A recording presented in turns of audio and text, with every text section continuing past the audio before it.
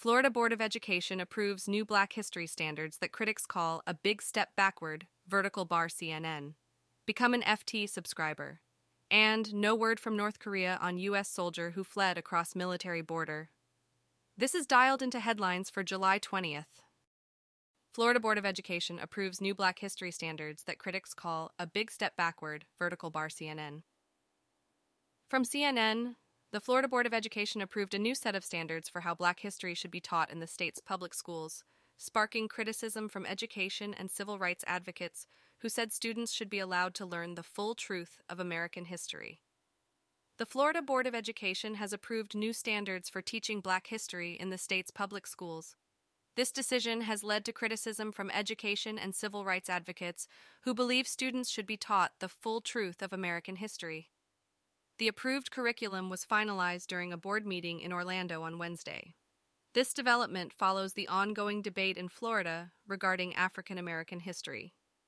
The state's education department previously rejected an advanced placement African American studies course, claiming it lacked educational value. These new standards come after Governor Ron DeSantis signed legislation that prohibits teaching in schools that suggest privilege or oppression based on race or skin color. The new curriculum mandates that middle school students learn about how slaves acquired skills for personal benefit, while high school students must be educated about acts of violence committed against and by African Americans, including infamous incidents such as the Ocoee, Atlanta, Tulsa, and Rosewood massacres.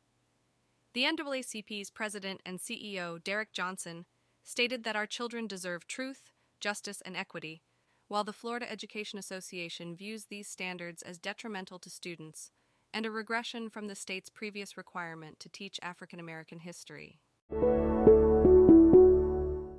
Become an FT subscriber. From Financial Times, news, analysis, and comment from the Financial Times, the world's leading global business publication. During your trial of FT.com, you'll have access to our standard and premium digital packages. Standard Digital provides global news, analysis, and expert opinion. Premium Digital includes our premier business column, Lex, and 15 curated newsletters on key business themes. At the end of the trial, you'll be auto-enrolled in our premium digital monthly subscription plan for $69 per month. But you can change your plan at any time in the Settings and Accounts section. You can also pay annually to save 20% or downgrade to our robust Standard Digital option. Changes take effect at the end of the trial. You can cancel or change your subscription anytime online. We accept credit card, debit card, and PayPal payments. No word from North Korea on U.S. soldier who fled across military border. From Reuters. North Korea remained silent on Thursday about a U.S. soldier who split from a tour group and made a dash across the heavily fortified border 2 days earlier, landing Washington in a new diplomatic quandary amid an already tense military standoff. No word from North Korea on U.S. soldier who fled across military border. Summary. Private Travis T. King, a U.S. soldier, fled across the heavily fortified border into North Korea. North Korea has remained silent and has not responded to communication from the American military about the incident.